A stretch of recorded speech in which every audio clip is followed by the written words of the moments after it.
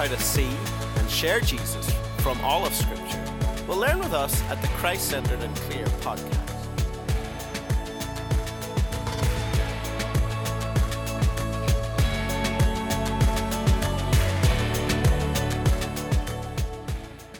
Welcome to the Christ-Centered and Clear podcast. My name is Josh Wredberg, and I'm your host today. I'm here with John Akin, and we are finishing up the book of Proverbs this week and next week.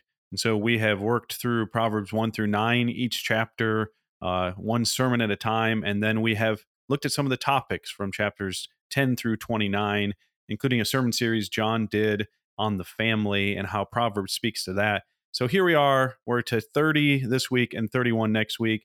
So John, when you get to Proverbs 30 and you're preparing to preach it, getting close to wrapping up a series through the book of Proverbs, what's the main theme you come to when you get to Proverbs 30?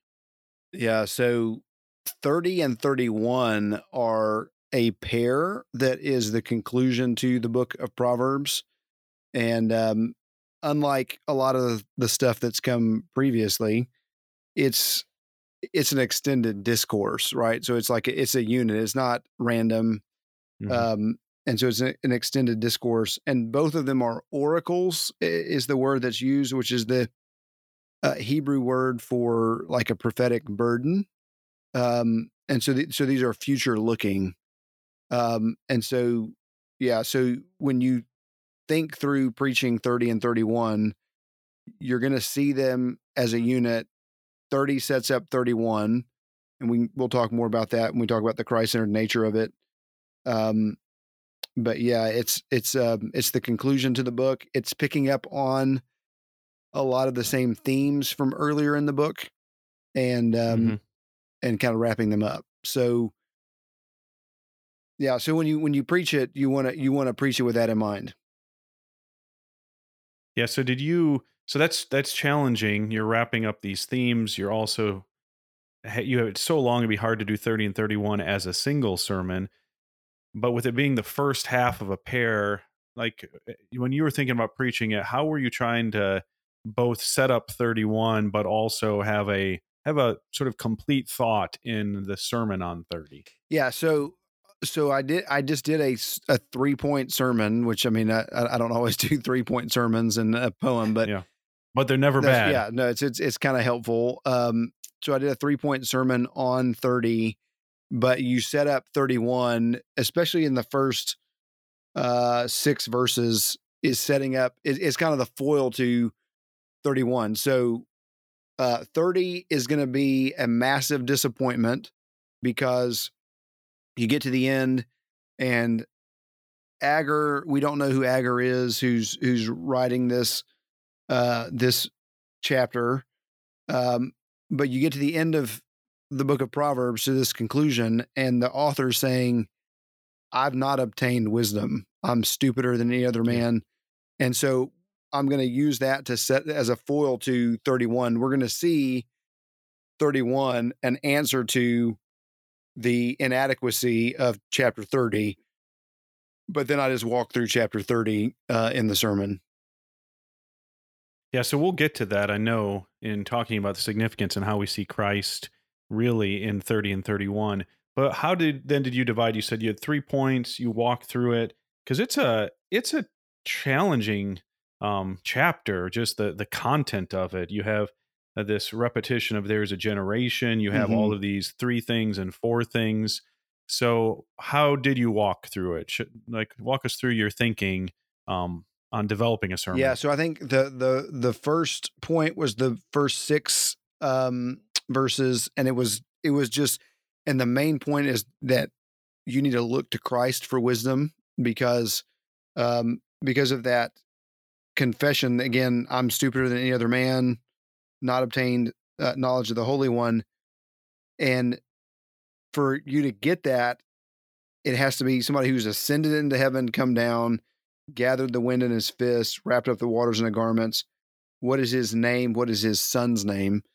And so I connect that obviously with 1 Corinthians 30 and how Christ is our wisdom. Yeah. And so he's the one who literally has descended from heaven, come down and brought us wisdom. And then the second part is mainly dealing with moral issues, and so sinful foolishness with some of the numeric sayings, starting in verse 2. So the numerical sayings, 2 things I ask of you, deny them not to me before I die. Remove from me falsehood and lying. Give me neither poverty nor riches. Feed me with the food that is needful for me, lest I be full and deny you and say, who is the Lord? And so with those numerical sayings in the middle, talking about how wisdom rescues us in terms of living a holy life. And then the end of the book, at the kind of 24 through the, not the end of the book, the end of the chapter, 24 through the end of the chapter, is looking at the world through the lens of Christ. And so it's talking about kind of the way the world works and the rhythm and the design to the world, and how, and I point that to Christ, and how not only he's the creator, he's the upholder, and how that design points us to a Christ-centered way to live. So Christ as our wisdom, then sort of foolishness and moral living, then how Christ leads us or helps us live wisely in that last section. Something like that as far as Christ as our breakdown. wisdom, Christ as our holiness, and then Christ as our design for how to live. Yeah. So I'm curious about it with this passage, but maybe even just in general as you preach and teach, how do you handle lists? Because in my own preaching, I find that difficult sometimes. Just finished up the book of 2 Corinthians, and there in the last sermon, we came across these 2 verses where he lists basically like it's a list of 8 and a list of 3. And, these are 2 of 13 or 14 verses I'm covering. So I wasn't necessarily going word by word and saying like, this word means that, this word means that. So in something like this, that is just filled with lists, how do you handle that? How much depth do you go in? How much do you just summarize? Like, what do you do? That's with a great this? question. I think that, so what I did here, and I don't know that I always do this necessarily, but I just kind of summarize the list and don't do more than like one line on each of the different things in the list. Right. So, so for example, near the end, where he's talking about learning wisdom from small animals, he's talking about like the he's talking about like the rock badger, the locust, the lizard. I talking about like, look, he's talking about things that are small but wise, and you learn wisdom by observing these small animals. And so the ant survives because he provides. The rock badger, because he makes a secure home in the cliffs. The locust, because they march in rank. The lizard, because he lives, he's hard to contain because he lives in king's palaces. And so I'm just like very quick. I give the main issue of like, we observe small animals and we gain wisdom from them on how to navigate our way through life. Do you go any longer on one? So like looking at the next list, there are things that are stately in their stride. One of them is just simply a goat. Yeah. So when it's something like that, do you go any more, not like real in depth, but an extra sentence? Because, okay, a lion. Oh yeah, I see that. Even a strutting rooster, maybe. The 4th one I know is the point, the king at the head of his army, but just randomly a goat. So I've never thought of a goat as being stately in its stride. So is that something you would clarify, or just, let them ask those questions in their own minds if they're paying enough attention? Yeah, I tried to answer that, but again, just briefly, because I don't want to spend a whole lot of time on it. So these 4 are in contrast. So that we just had the small things, the small animals previously that help us observe the way life works and how we need to navigate our way through life. Now he's using that to talk about like the humble recognition of limitations. To be able to have that humility makes you become wise, makes you become confident. And so that's true of the lion who's not scared, but it's also true of the rooster who's strutting and the he goat, as it says in the Hebrew. Um, and so but again, I'm not going to spend a whole lot of time. I didn't spend a whole lot of time on explaining how that's true of a goat. I just said, hey, Right. here's three things. Again, like you said, getting to the king whose army is with Right. him. Here's three things that, because of the humble recognition of their limitations, they become wise. They become confident in walking through life. Mhm. Lion's not scared. Rooster's not scared. The goat's not scared. And so that points to the army who, Okay. is with the king. And again, at the end of the book, same themes as the beginning of the book. The author's preparing his son to rule, and so that's why he's Right. addressing the king. So, like Joseph, stored food for a season when there wasn't going to be a lot of food. Ant Mhm. stores food for a season when there's not going to be a lot of food. That same thing that Jesus does, in his wisdom. He orders his kingdom through wisdom. Yeah, so that's great. Is there that's really helpful to think about just how to handle those and the way to summarize getting to the point. Is that the reason that for the use of these threes and fours? Like it's such an interesting thing and it's used so prolifically in this chapter. What would you say is the reason, or what do you explain for the way in which this is written? Is it just a sort of a way that it was done then, a special type of Mhm. poetry? Just how would you explain, just even if you didn't do it in your sermon yourself, the use of these sort of three things and four things that's repeated, I think, four times in this chapter? Yeah, it's just a poetic device. It's it's a way to do lists that is creative and not rote. Um, yeah, so that's the way I explain it. Is just the three and four. You see this in other places in Proverbs, for example. It's just it's a literary device to set things up, for Yeah. the way that for these lists that he wants to give out. Back in chapter 6, there are 6 things that the Lord hates, 7 that are an abomination to him, and so it's just kind of that, like, escalating or whatever. But it's just Mhm. it's a metaphorical way to get across these lists of things that he's wanting to communicate. That's good. So let's get back to sort of the Christ centered interpretation here. Now, we've talked a lot about Proverbs Hmm. 30 when we were looking at the early parts of the book. When you went to preach this, how much of it did you review from things you already said? Um, like, how did you handle the fact that I probably throughout the sermon series to some extent, you're looking ahead to 30, and not being overly repetitive, or is that not something you're worried about?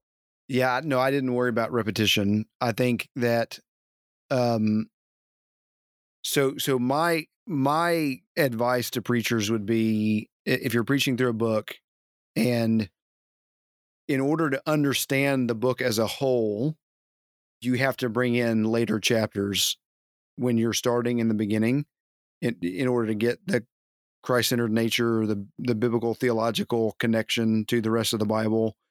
Um, I don't shy away from that when I get to the actual passage that I've been referencing Yeah. the entire time. And so definitely, uh, just zero in on the fact that this is a disappointment, the fact that there's a recognition here that somebody's going to have to descend from heaven in order for us to have this Hmm. kind of wisdom.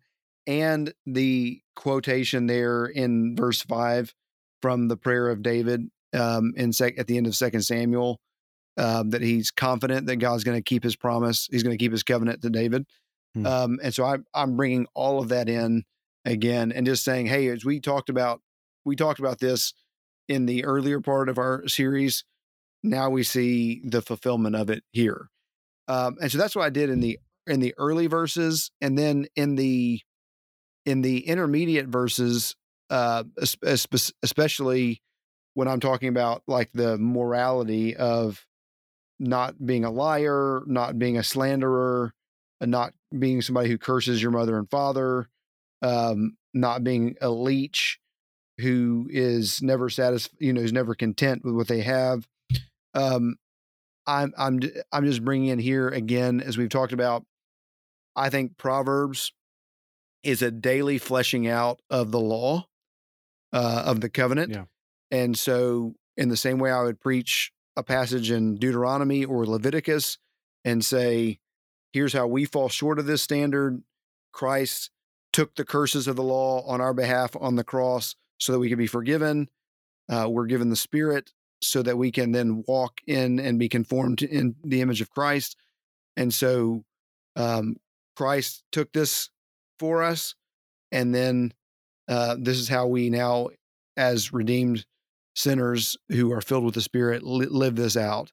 And so that's what I did in the middle sections. And then in the last part was just talking about how, and I've mentioned this before, but how the design of the world, as he's observing the way that the world works with these 3 and 4 things, the design of the world is Christic in nature, that it was created by Christ, for Christ, upheld by Christ.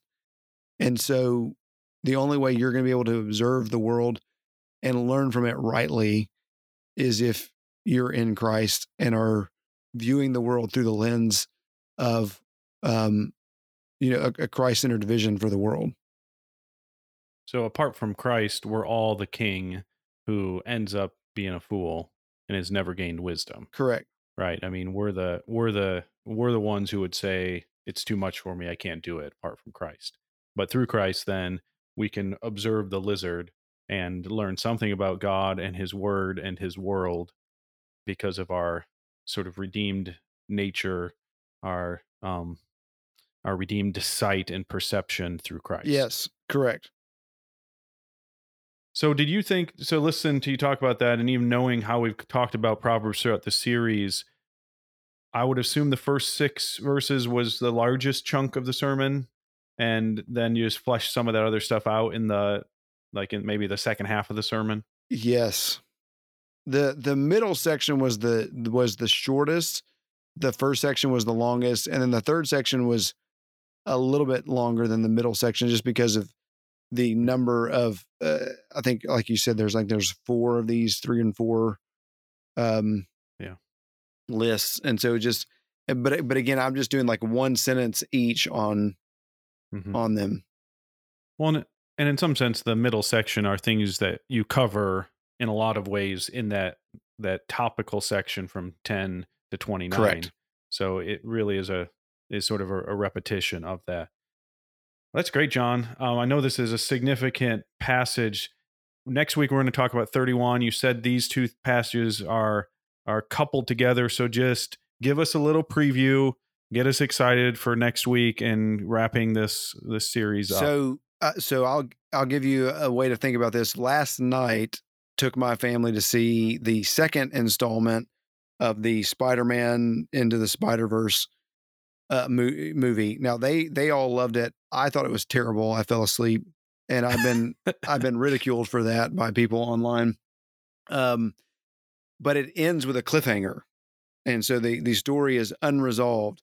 And the same thing is happening here. And so actually the end of the movie was good, and so it made me want to see the rest of it. So we have this, get to the end of the book. I'm stupider than any other man. I've not obtained wisdom, not obtained knowledge of the Holy One.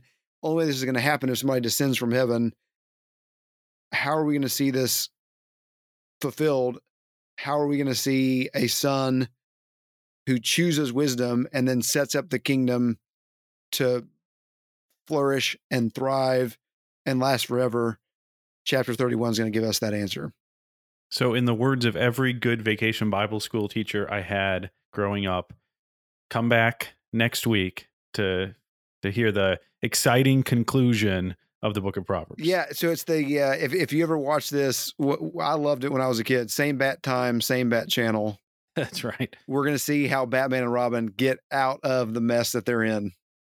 Okay, well, you don't want to miss it. Thanks for listening today. We'll see you again next week.